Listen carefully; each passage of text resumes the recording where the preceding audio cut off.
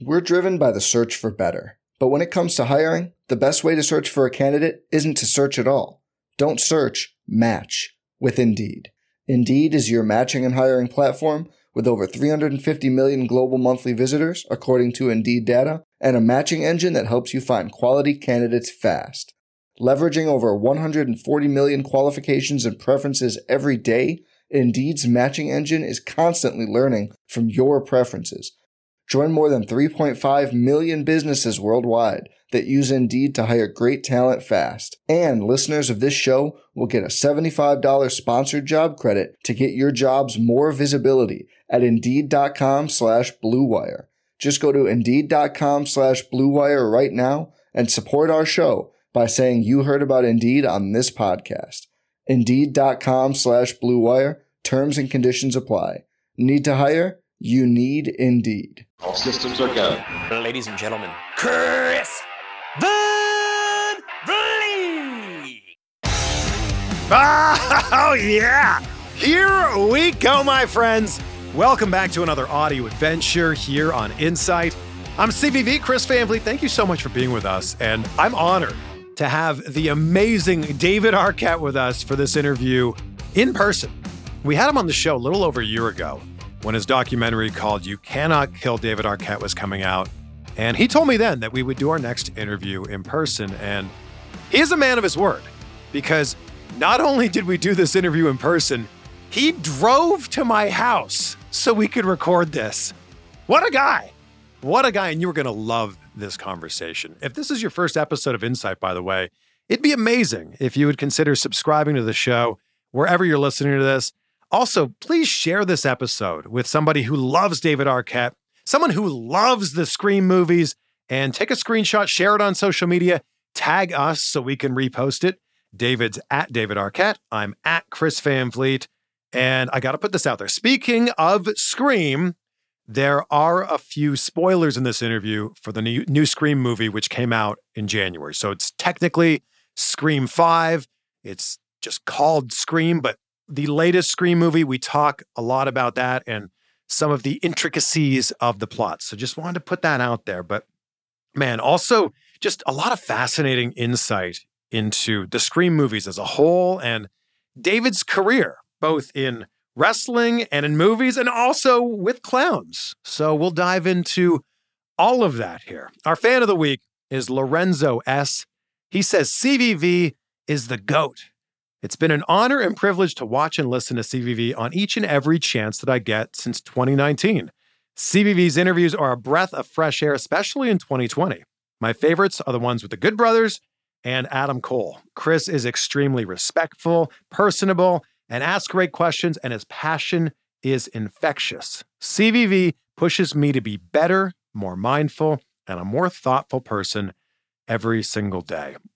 Thank you so much. That is very kind of you, Lorenzo. I appreciate you, first of all, saying those nice words and also taking the time to leave that review on Apple Podcasts. We read one on every episode. So if you have an iPhone, go in there, leave a few words, and we'll shout you out on the show. Yes, for free, of course. For free. We don't charge for shouting. We don't charge for anything. We don't have a Patreon or a PayPal. It's free.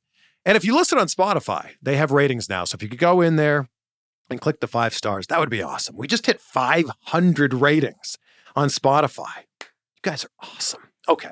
I don't want to take up any more time here in the intro because this is so good. So please welcome the one, the only, David Arquette. Oh, man, we are making this happen. We are. Thank you so much for coming by. My pleasure. Thanks for having me. I rewatched Scream again on the weekend with my girlfriend who she loved the movie but didn't watch a lot of it because of, you know. Yeah. I've learned that if you could close your ears, it's a lot less scary. I don't know. A little tip out there from horror movie. Close your ears. Scared guy. The sound effects are, Yeah, they'll get you. They will get you. Do you think that's the character that you know the best of all the characters you played? Yeah, I mean, it's so weird with Scream because it so parallels my life. You know what I mean? It was right at the beginning of my career. It was the first thing that I got that really kind of launched me into a different level of celebrity or just even career. I met my first wife on it. We had a kid. We got divorced. I mean, they're like tracked my... Same thing happens with the character. Yeah, exactly. So, and then I've met my new wife, and we had a daughter. And my first wife had a daughter with her, and then I have 2 boys now while this last one came out. So it really was a whole experience. And the crazy thing, I was actually just talking to Brandon about this right before you got here. You played Dewey for half your life. Yeah. Totally. I'm 50. And I did the first one when I was great, 25. Though. Thank you. Man. I was 24 for a whole year before the first one, but that's the Scream reference.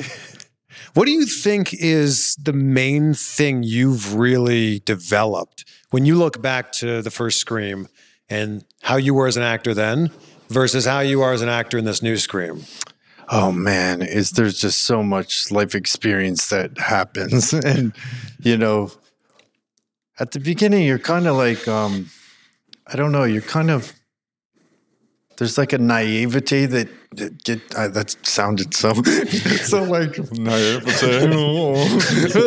But I don't know, there's just an element of just being green and just being new and being fresh and being full of like confidence and like all of this stuff. Yeah.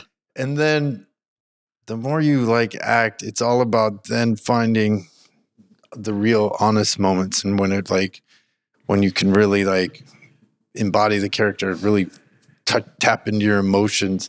There were some scenes in that in the version this last Scream that were so emotional that they went with a far less emotional take. And it's interesting because I've noticed that a lot of the time people they kind of get uncomfortable if they see a man like showing extreme emotion.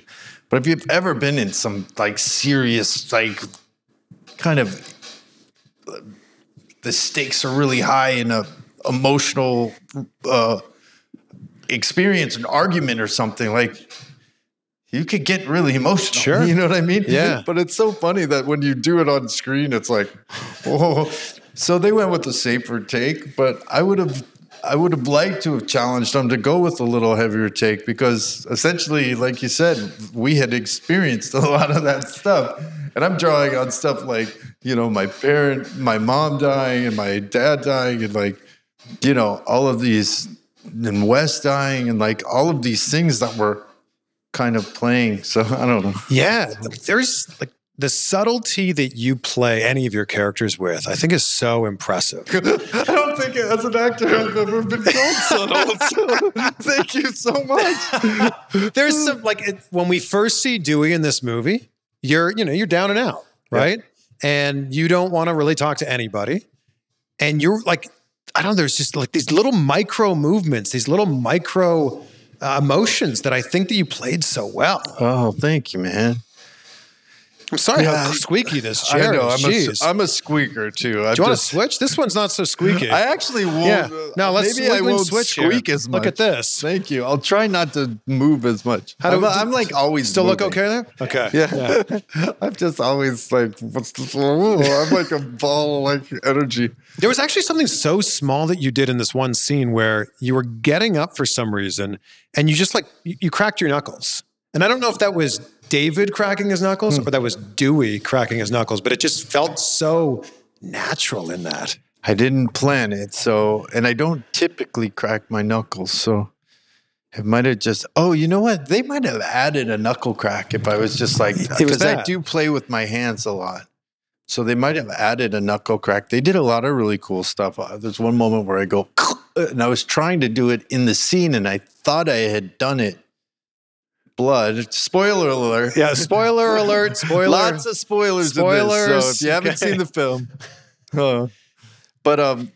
And then I saw the thing, and I was like, oh, it worked. But then I caught myself, and I was like, wait, did you guys add that? And they were like, yeah, we added that. You're like, I was I was trying to do it. Like, I was literally trying to make that happen, but can't necessarily always see it. But you know what? From wrestling, I learned a lot about acting. Yeah. Really about being in the moment and just being real. Like the thing about wrestling is it's so over the top that when you can find the moments that are real and you like tap into something and you're really angry at someone and that comes across and the audience then feels it and you really are feeling it. That's really powerful stuff. And it was really interesting to see because it's a lot harder of a technique to do than a lot of people think. Like a lot of people think they're over the top or this or that. But if you try to like cut a promo, I'll try to cut a promo now. Oh, man. Yeah, I never really got to cut any promos. Because none of those wrestling promotions took me seriously.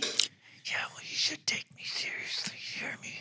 Man. I think you're coming back out of retirement. I got another match in you. Oh, I love the wrestling business.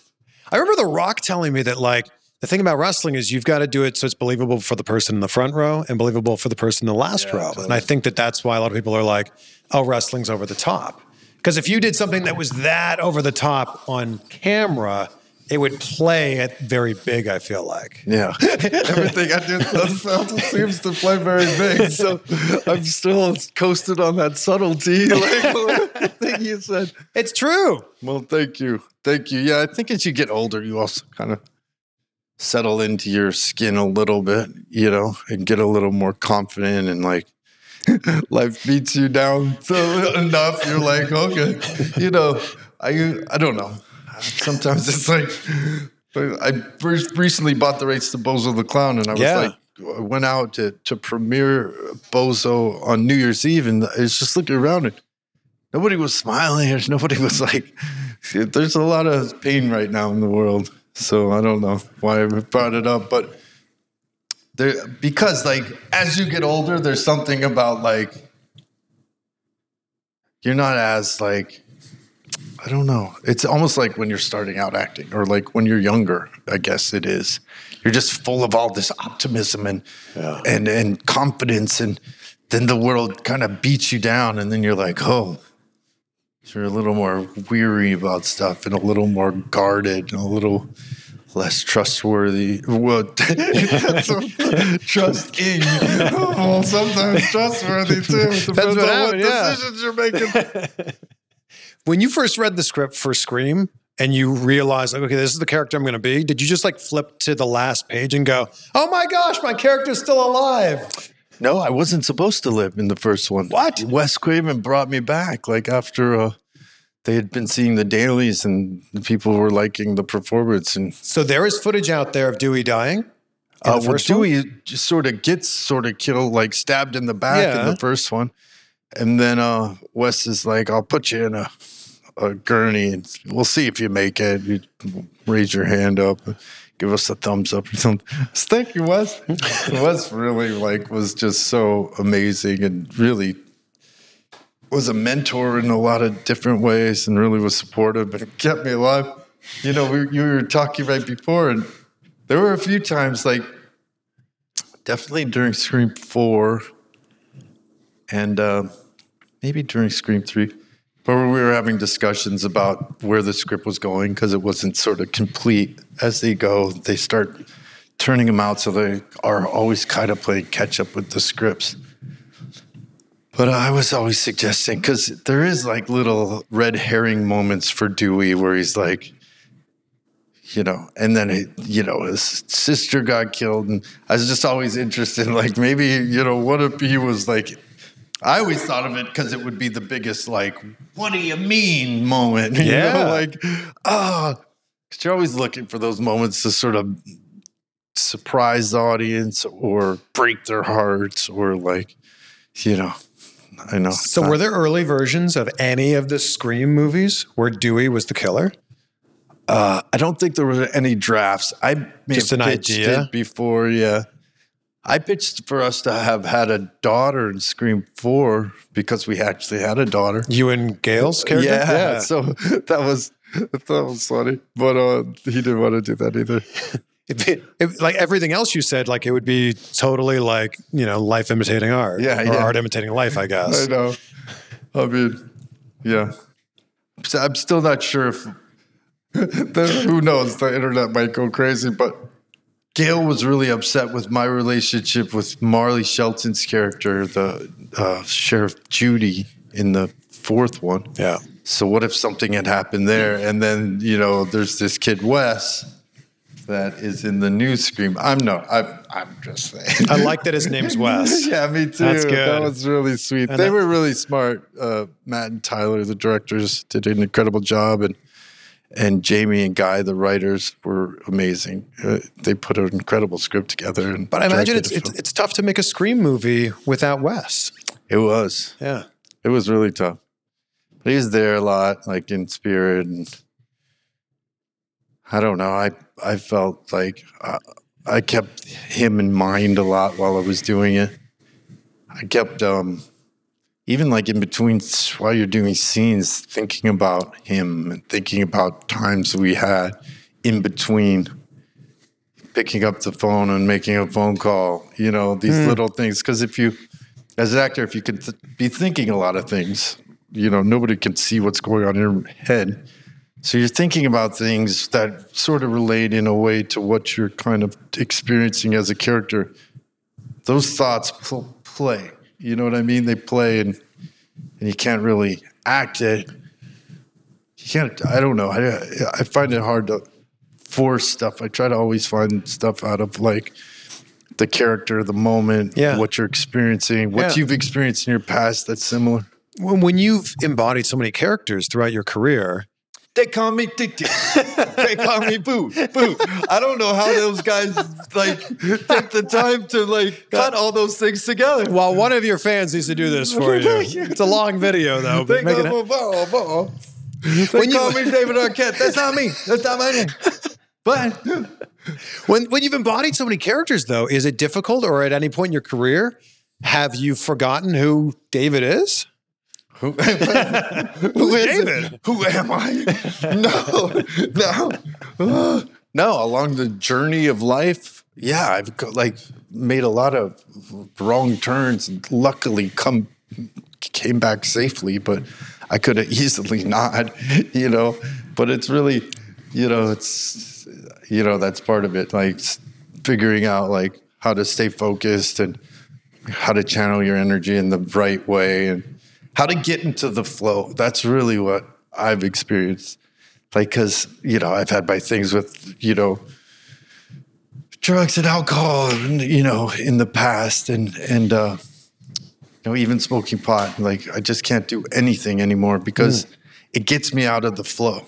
And I just need to sort of stay in it just to because when you stay into the flow, it sounds so corny, but when you stay into the flow, you start seeing magical things happening and little things. You just even songs come on or connections happen to people. I just think I don't know.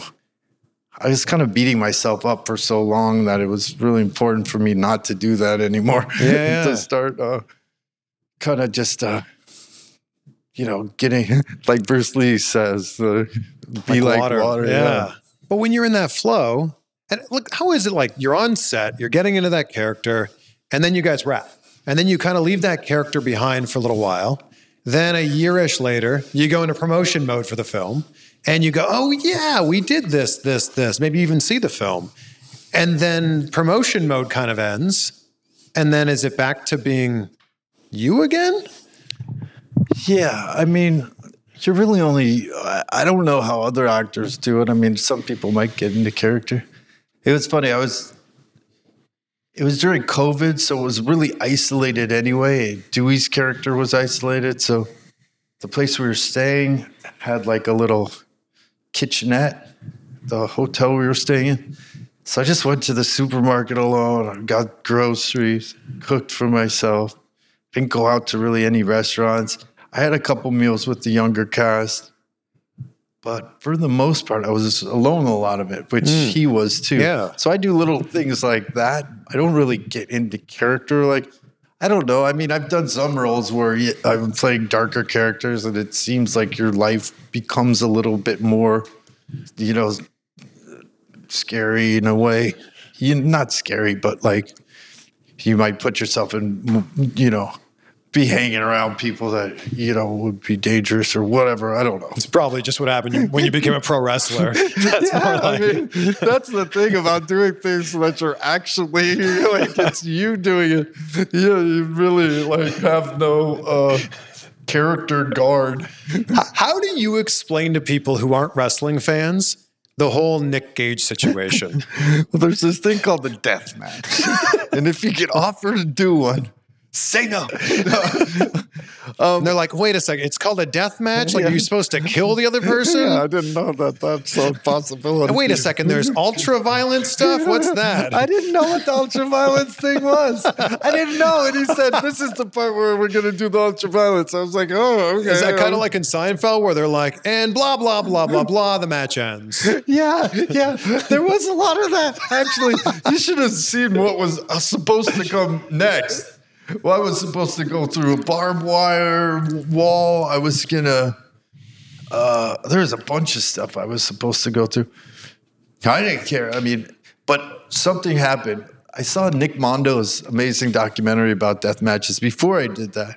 And he asked somebody in that, like, why are you doing this? Like, because like there's something inside us that, it's almost like, trying to numb the pain by getting pain or something. Okay. But he was like, why are you doing this? He asked somebody, And I was thinking about that. It was a really kind of pivotal thing I learned with doing the documentary was that, God, I've been beating myself up for so long. Like, why? Like, what is all that about? You mean internally, not physically? Internally, mentally, I still battle with that all the time. I mean, the negative voice in our heads is like my biggest enemy now. Especially since you don't like drink a few beers to sort of quiet it down, so you kind of like have to find other ways, going on hikes or, hanging out with people you're really comfortable with or doing art. But there's a lot of ways through it, doing music. This episode is brought to you by Athletic Greens, which is a super important part of my morning routine. With 1 scoop of Athletic Greens, you get 75 high-quality vitamins, whole food source superfoods, and probiotics to help you start your day right. This special blend of ingredients supports your gut health, your nervous system, your immune system, your energy, recovery, focus, aging, all the things. And best of all, it tastes amazing, and it's really helped with better sleep quality and recovery for me. Whether you eat keto, paleo, vegan, dairy-free, gluten-free, whatever it is, it fits right into your diet. Look, lots of people take some kind of multivitamin, and I think it's important to choose one with high-quality ingredients that your body will actually absorb. That's why I drink Athletic Greens every morning, and that's why it's recommended by professional athletes in all kinds of different sports. Right now, it's time to reclaim your health and arm your immune system with convenient daily nutrition, especially since it's cold and flu season right now. It's just 1 scoop in a cup of water every day. That's it.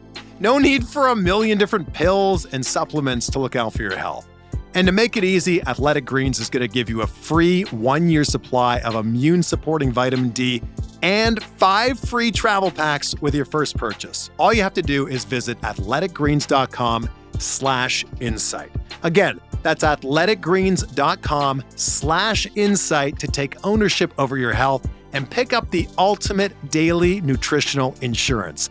Athletic Greens. We're driven by the search for better. But when it comes to hiring, the best way to search for a candidate isn't to search at all. Don't search, match with Indeed. Indeed is your matching and hiring platform with over 350 million global monthly visitors, according to Indeed data, and a matching engine that helps you find quality candidates fast. Leveraging over 140 million qualifications and preferences every day, Indeed's matching engine is constantly learning from your preferences. Join more than 3.5 million businesses worldwide that use Indeed to hire great talent fast. And listeners of this show will get a $75 sponsored job credit to get your jobs more visibility at Indeed.com/Blue Wire. Just go to Indeed.com/Blue Wire right now and support our show by saying you heard about Indeed on this podcast. Indeed.com/Blue Wire. Terms and conditions apply. Need to hire? You need Indeed. It's only a kick, a jump, a block. It's only a serve. It's only a tackle, a run. It's only for the fans. After all, it's only pressure. You got this. Adidas.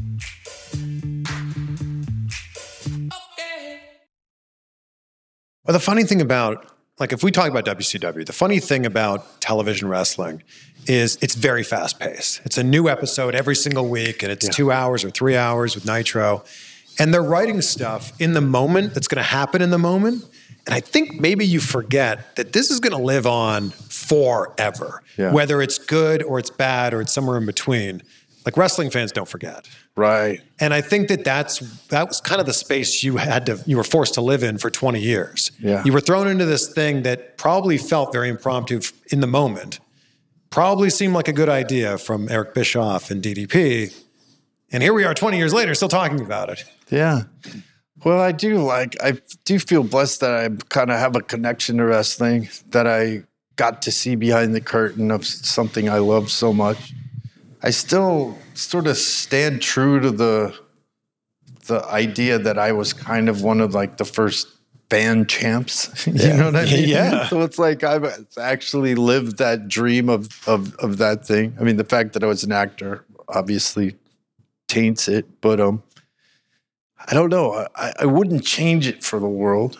And I learned so much from it. And I really respect wrestlers and what they experience. I can't believe the guys like that I was wrestling when I was wrestling the second time. Seeing them come up and then just seeing them do it all the time. I just, if you're doing it all the time, your body's kind of used to it. And you also get into the flow of it. So you can you're just way better at wrestling. Sure. Yeah. When you do it all the time.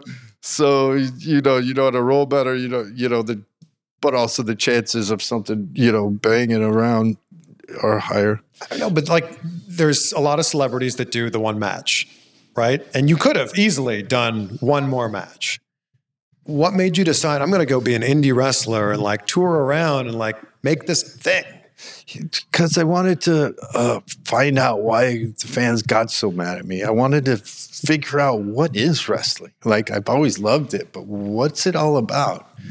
And I wanted to just experience it. I wanted to, I guess I wanted to go to my hotel room and it not be there. And just be like, oh gosh, I guess I'm not getting a hotel room tonight. Or you mean you go to check in and they're like, I'm sorry, Mr. Arquette, there's no room for you. No, because it was bought on one of those other kind of ways, and then they had overbooked like it. Travelocity or Expedia or something. Yeah. But, so they didn't have a room for me. So you're with your bags in the middle of nowhere. Were they booking you like you were an indie wrestler? We've all heard the stories. Were they booking you on Spirit Airlines where you're paying for your own bags? Or were you able to go, okay, guys, at least fly me on American or United or Delta or something? It was a little bit of a different situation because I was shooting the documentary. So a lot of the time I'd say, I'd get to use the footage. So I wouldn't be paid. Sometimes I get paid. Sometimes people would fly me out. But a lot of the time I was sort of doing stuff on my own. There were a few places that treated me right. First. A few places. That's terrifying. Well, yeah, it's a terrifying world. Essentially, I may have been a former champion, but I was a green, wrestler. So, and I don't know. There were different. I don't know. I took a different approach to it. I like being able to help smaller indie wrestling companies that kind of, you come in with all these demands and it just takes you away from the sort of overall what they could make.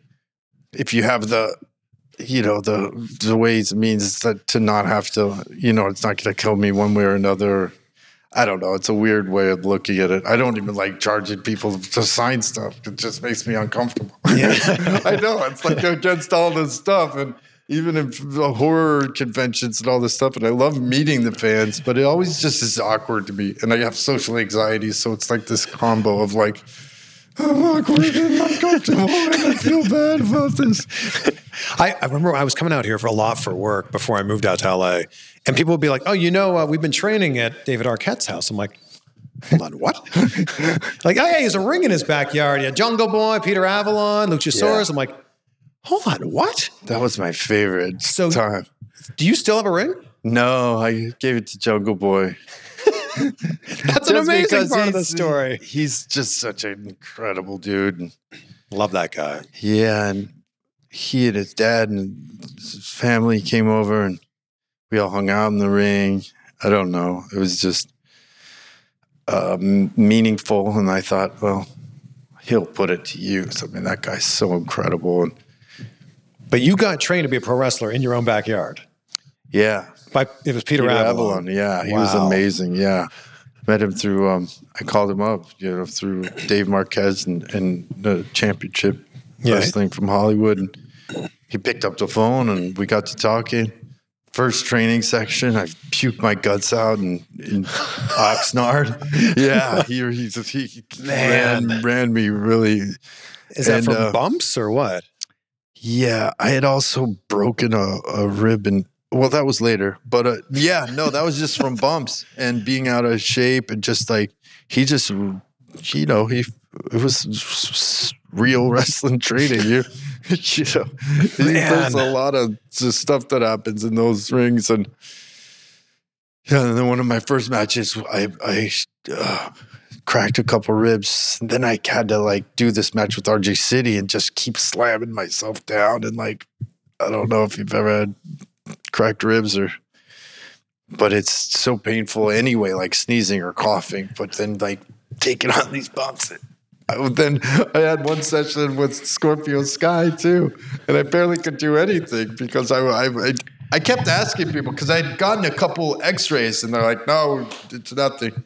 Then I had to get some, I don't know, an MRI or something.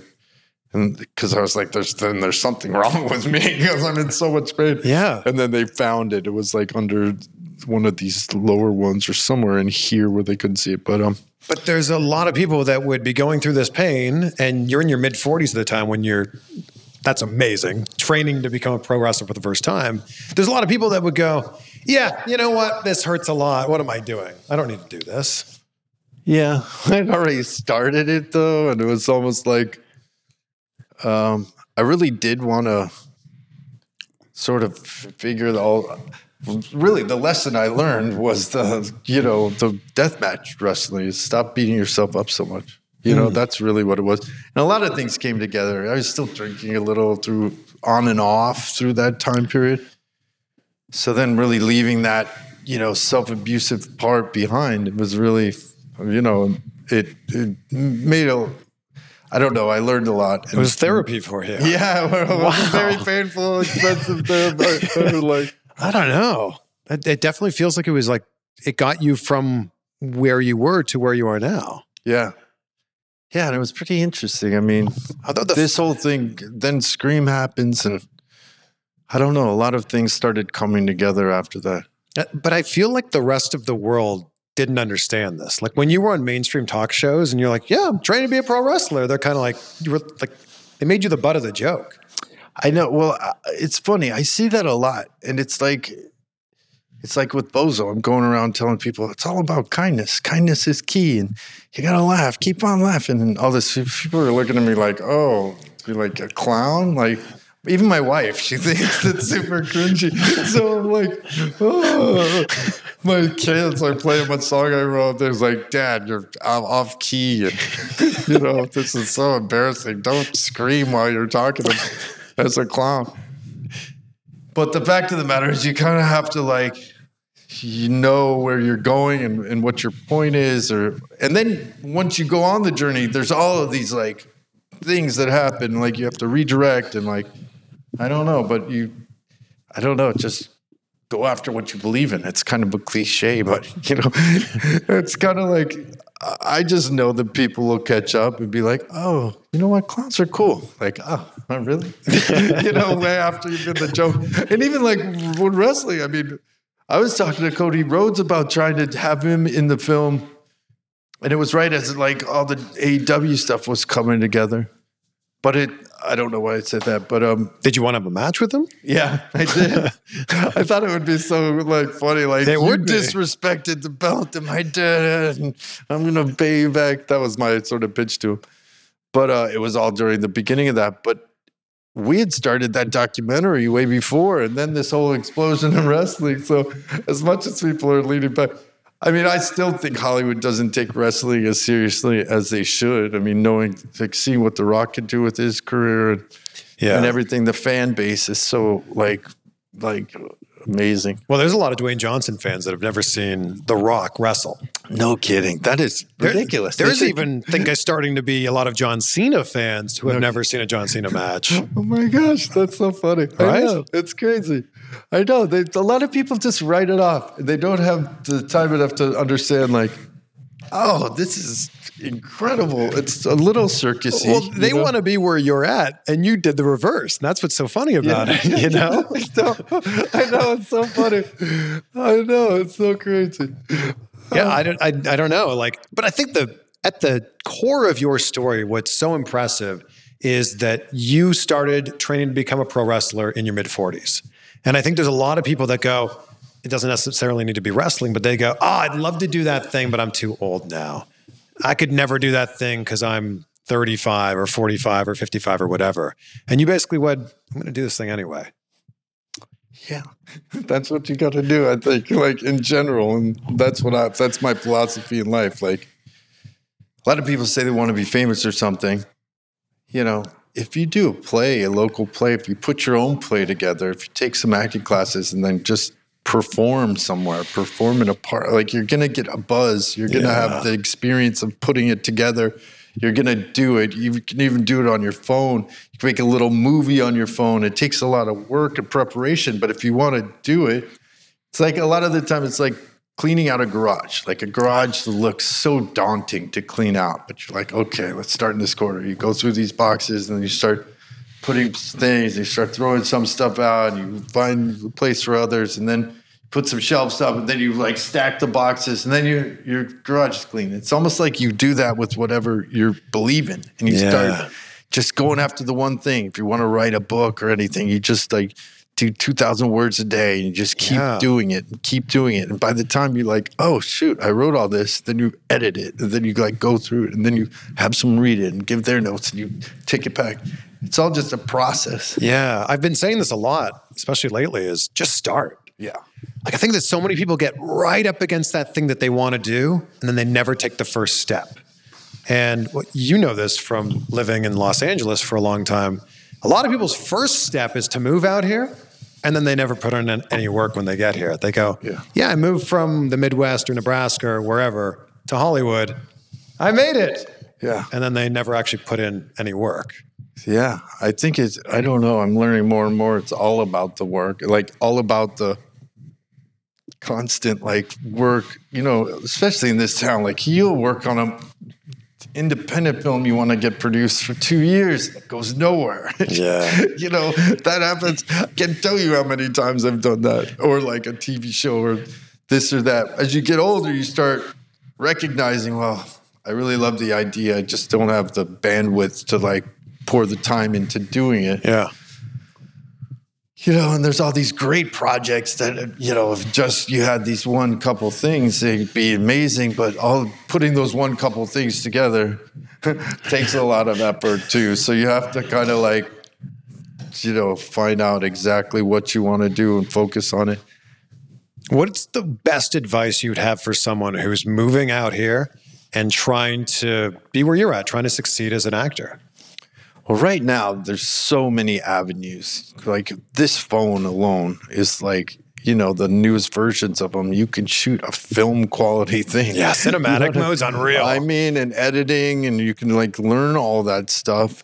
And it takes a lot of effort. If you just want to act or whatever, you can like get involved with some of the, you know, really great acting coaches here, or plays, or find your own play and put it up somewhere. Rent the theater if you can, or, you know, find people that'll invest in you. I mean, it's always like this game of, you know, finding investors or finding projects and finding the people to attach to them and that whole thing. But if you're determined and you won't let anything stop you, especially with this, that's why I say, like, you can start. What I've been noticing more and more is, like, do what you love. Like, if you're posting stuff, post things you love. And then it will resonate. Like, people understand, like, oh, and people will kind of gravitate toward the things that there's an authenticity to it.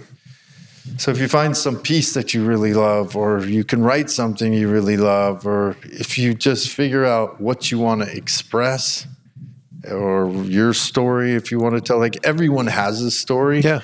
Everyone wants to tell their story. It's really, unless you tell it yourself, it's hard for you to, like, bring it to someone and say, here, you want to make my story? Yeah.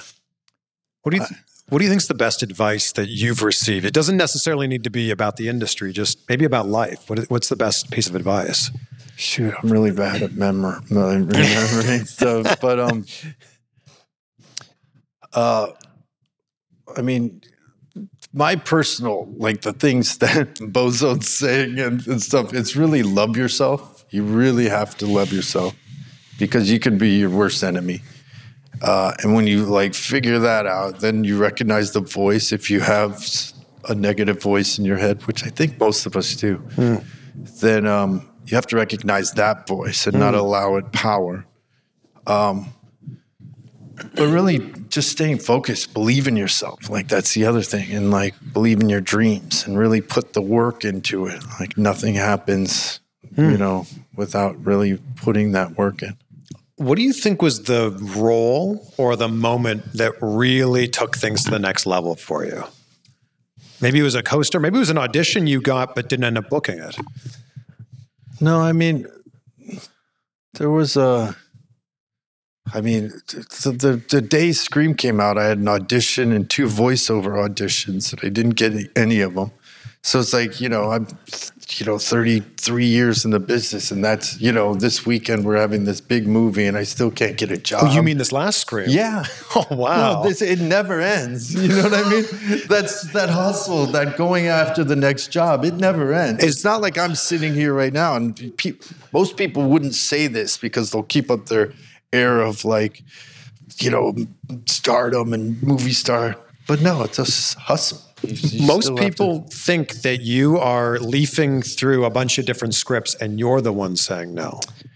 There are some that might be true about, like, these indie movies, but I've done so many of them, and it's like you don't really get paid too much for a super low budget movie. Sure. Even if you believe in the director, I can commit to those, but it's usually like, 2 weeks. I have to work it out with my family. You're not getting paid anything. It typically ends up costing you money because, I live in Nashville. They don't have money to fly me back and forth and see my family. So then, you know what I mean? So there are some, opportunities like that. Yeah.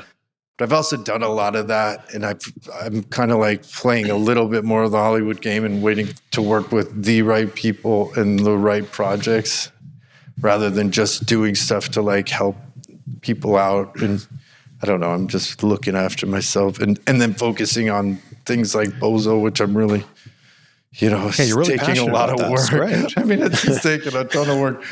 But was there an audition or a role early on where you went, oh my God, finally, yes, I've been putting so much work into this. This is going to really help take things to the next level? I mean, there's a couple. There was a movie I did called John's early on, where Scott Silver, amazing writer-director who wrote The Joker just recently, he was directing. It was one of his first things, and that was really cool because we were both all young. I worked with Lucas Haas, who's an amazing actor, Terrence Howard, Arliss Howard, all these really great actors. So that gave me a real feeling. Yeah. I had 3 months to study for it. I lived right by Santa Monica Boulevard, where all the male hustlers worked. So we were all, like, hanging out at the Formosa Cafe in Hollywood. So I would walk there because I never tried, although I drank and stuff, I tried never to drive. So I would walk there and I'd give, like, these hustlers $5 and I'd say, what's the craziest thing that's ever happened to you out of here? Where are you from? What do your parents think? what's in your pockets. I just had this list of questions. And, through the process, I just was able to like, at one point I met the kid with the, teardrop tattoo like my character had in the movie. I kind of like, and then a month later, like after I'd shot the movie, I ran into the kid and he was all like skinny and had been shot in the head from fucking like this. Yeah. So it's like this crazy world that I'd been able to just really like, like have the infiltrate, opportunity to then put all that into the role. And so that gave me like a real acting experience of like my first like character that I just owned kind of in a way. Yeah. And then, I mean, Scream changed your life. That changed my life in so many ways. In a lot of ways, yeah. personally and professionally. You ever think about what your life would be like if your audition wasn't good for that, or if you weren't what Wes was looking for? Well, Wes, they had called me in for one of the younger, like one of the Billy Loomis or the Stu Walker roles, and I was like, there's something about this role, Dewey, and he was written as this big jock. And they didn't know I was a professional wrestler. I wasn't at the time. But, Ready to Rumble hadn't come out yet. Yeah. Well, still in my heart, in my kid brain, I was the champion. I always was. But no. So I was like, I really love that role. I think I could bring something weird to it or different to it. So yeah, I don't know. If that movie hadn't happened, it would be a totally different experience for me. There's a line in this new Scream movie where they talk about how the stab movies was a lot of people's introduction to horror films. What was your introduction to horror films? Well, I always loved like The Shining and just Jack Nicholson's performance, and that was just so intense. All those like 70s, like 80s, the Omen and original Halloween, Texas Chainsaw Massacre. I mean, all those really scary ones were great back then. When you first read Scream, did it read how it ended up on screen? A little bit. I mean, one thing that I think this version and that version captured was really that we were those kind of that age group. We were kind of like, Wes was smart enough to allow us little like ad lib moments and like messing around with each other, and it was of the time, and it was like how kids were acting, and it was very meta too. Yeah. Which I think was so smart because you're looking at it and you're going, wait a second, you're explaining how this movie's working while we're watching this movie? Yeah, I know. That was Kevin Williamson, really, and Wes. Like he also, had that with one of his Nightmare on Elm Street films where they kind of turned so I think he was toying with that a lot in a way. What do you, like, if wrestling was the goal for, that point of your life, I guess Bozo's the goal right now? Or like what, you could act till you're 150, which is the best thing about acting. What are the next 100 years for you? Especially since they're going to scan us soon and just AI David Arquette, and then that's what I'll be. Yeah. But, yeah, I mean, right now I'm focusing on Bozo. I have 2 kids. I mean, I have 3 kids, but 2 young kids that the 7-year-old's like, this is so embarrassing. Do they watch your films? No, not really. I mean, no. Have they seen Scream? Have any of your kids seen Scream? No. Has Coco seen Scream? Saw the last one. Is it weird for her to see you guys both on screen? I don't know.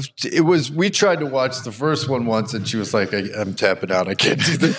But she watched this last one and we weren't there, but she watched it and reported back. And she was like, it was like at a fan event. So she was like, I think she had we kind of got some parent cred there because she was like, oh, wow, you guys actually, know how to act. And then, spoiler alert, she's like, oh, you died really well, too. Yeah.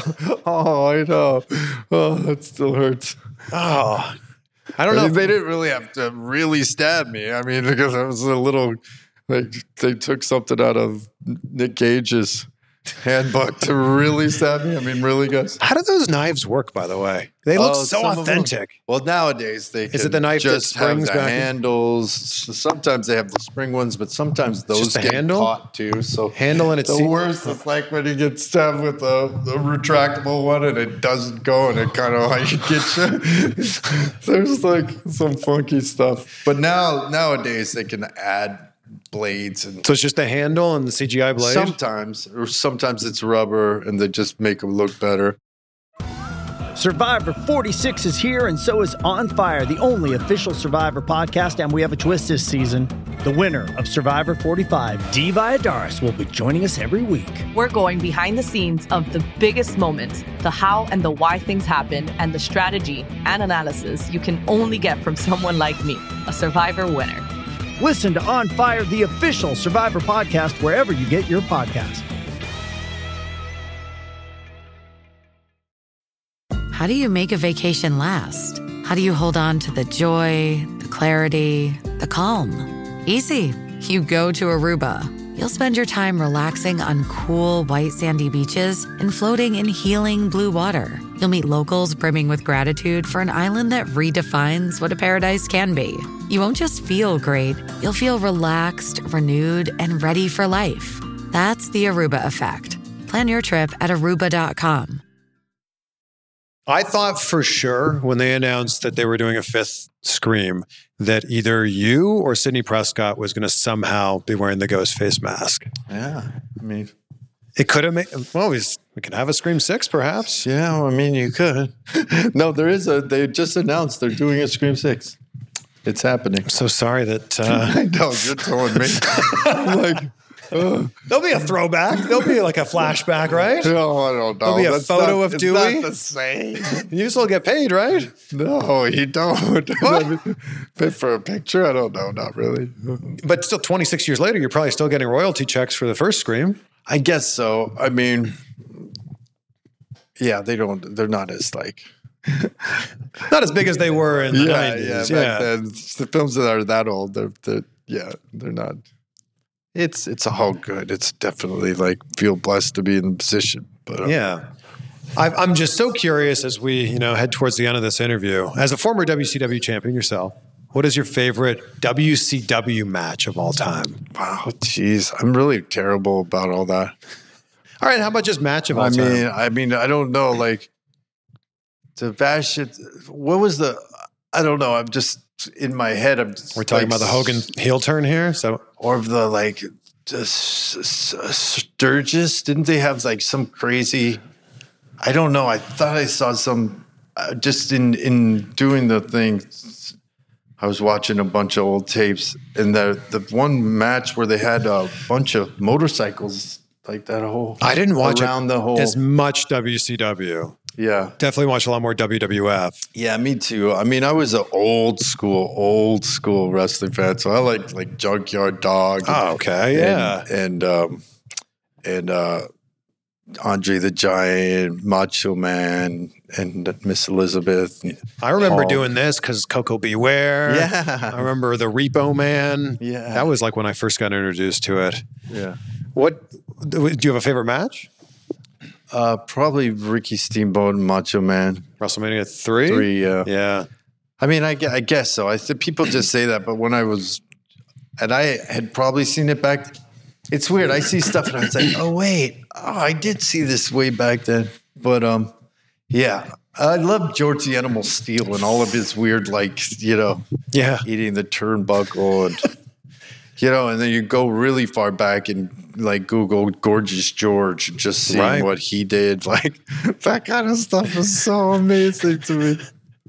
Yeah, it's a different era now, and a lot of your friends. There's a lot of really incredible stuff happening now. A lot of your friends are doing Brothers, it. Yeah, those guys. One of my favorite wrestling experiences was watching them, and he's like, after this match, I'm gonna smoke 2 cigars and eat 2 cheeseburgers. One of the best things about your documentary is watching you hit the Canadian Destroyer. Oh man, so good. Oh man, yeah, that's all. You work with someone like Jack Perry, Jungle Boy, and they make you look really good. I mean, at that point, it was at the end of the whole run. So I'd already kind of gotten the confidence. You know, there's a lot of that you have to get. Like, there's this whole thing, like, if you think you're going too slow in a wrestling match, slow down. Yeah. You know, all of these little things about being in the moment. And it's almost like once you do that, I still have a hard time, like, being in the moment. Even in an interview, like, I'll watch it back and be like, I wasn't even listening. And even they're probably at home saying, like, you sure talk a lot. No, that's how they're supposed to work. Yeah, I guess so. How easy was WWE to work with when you're trying to get footage for the documentary? Because they own everything. Yeah. I mean, I had gone to them really early on to want to do it with them before any death match was involved or anything like that. But it didn't work out, or they weren't really interested. They didn't really get what, I don't know. It was just a whole mix. I had a bad experience, actually, my fault. I like hosted a Raw. They had like the, you know, general manager, like temporary general manager. Yeah, the guest and then general there was manager. Scream 4 was coming out, and I contacted Triple H, and I was like, I think this could be cool. I went out there, and I don't know. It was after Scream 4. Yeah, I was just in a bad place. I was going through the divorce, and I was starting this nightclub, and it was just, you know, pretty wild.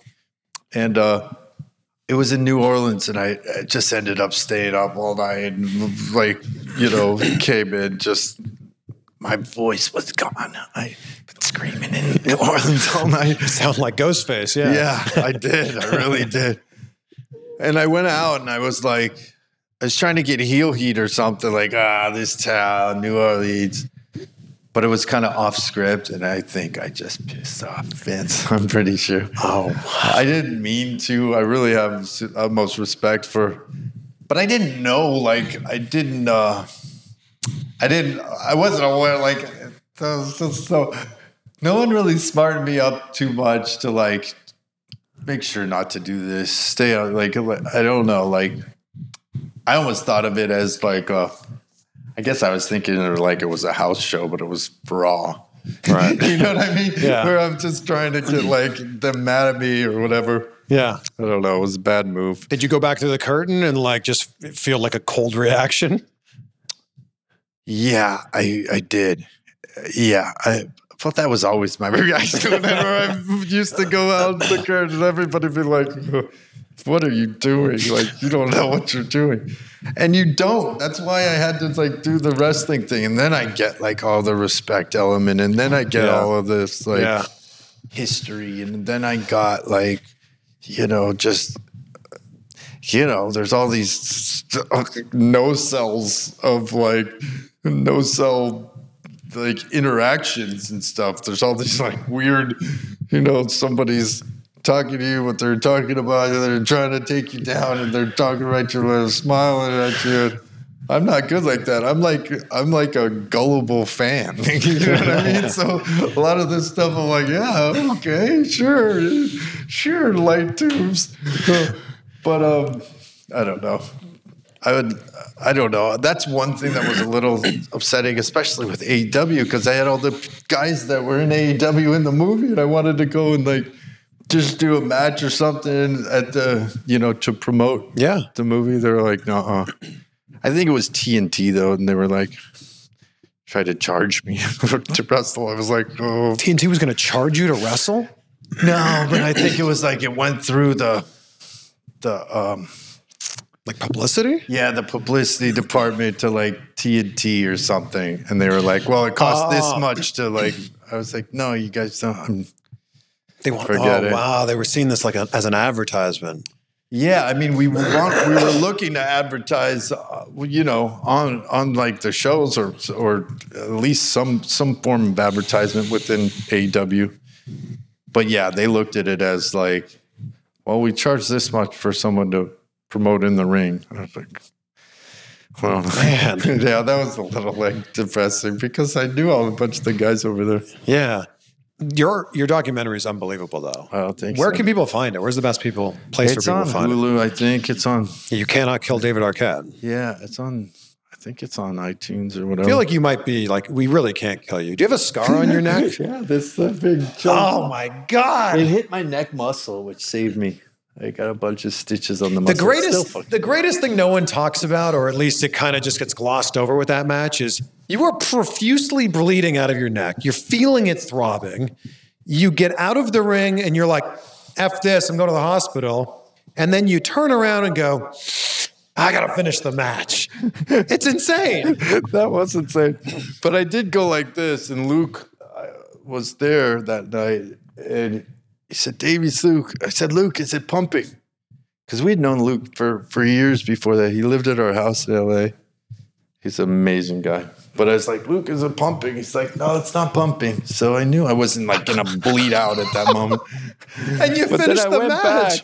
I went back in, and then he hits me with the fucking light tube again, or this motherfucker with the light tube to grab the chair. You know? I went to go try to choke him at that point because I was just fucking pissed, and he judo flipped me, and he's like, don't get up or I'll fucking kill you.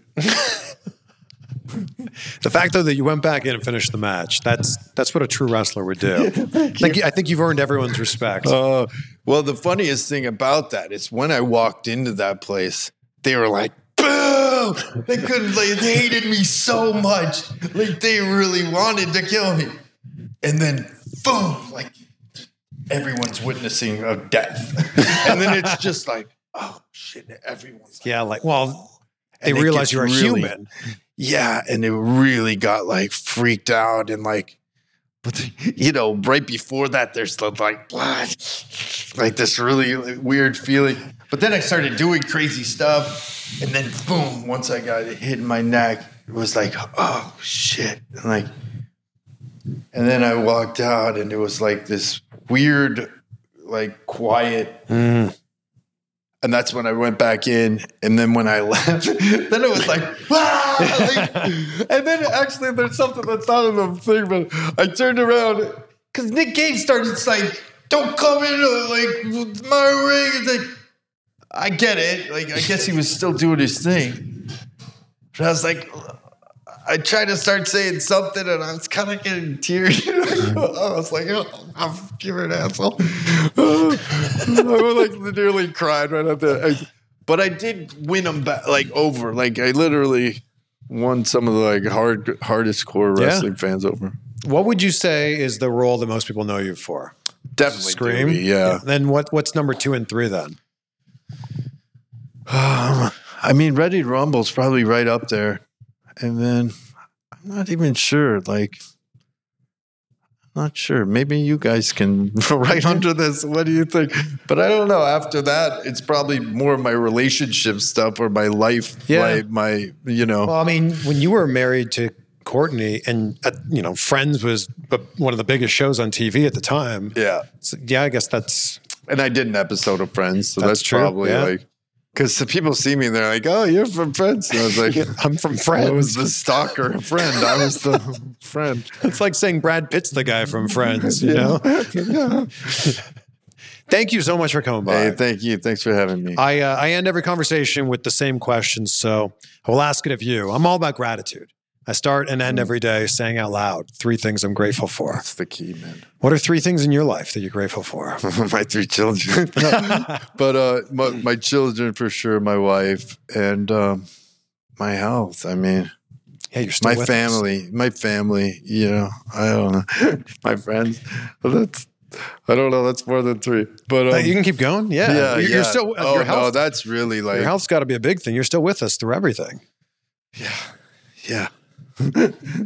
That's yeah. Appreciate you. Thank you. I appreciate you. You're awesome. You're the best. And thank you for coming by and making this happen. Thank you. And you're the best. Don't forget that. That's one thing you have to remember. You're the greatest in your world. I'm the greatest in mine. So treat everyone that way, and we'll have a great world. Oh, man. That was fantastic. I hope you enjoyed that conversation as much as I did. A massive thank you to David for coming all the way to my house to do this interview. Thank you to you for being in there with us and for listening to this interview all the way until the end. Take a screenshot. Let us know what stood out for you the most. Tag us on social media at David Arquette, at Chris Van Vliet, and we'll wrap up with this quote from the great Mark Twain. The secret of getting ahead is getting started. I love that so much. I always say just start. That's it right there. The secret of getting ahead is getting started. Be great. Be grateful. Have an amazing day. We'll see you on the next one for some more insight. I'm Mark Chapman. Welcome to the Planet Premier League podcast. Each week, Cesc Fabregas, Nader Manua and myself talk all things Premier League. As a player, you don't have time to talk. No. You don't have time to make a plan. You just need to deal with wave after wave after wave. We watched Coach Carter and he said, afterwards, the game's just about doing this for your teammates. And I remember looking around halfway through the film and half the squad was asleep. Planet Premier League. Listen wherever you get your podcasts.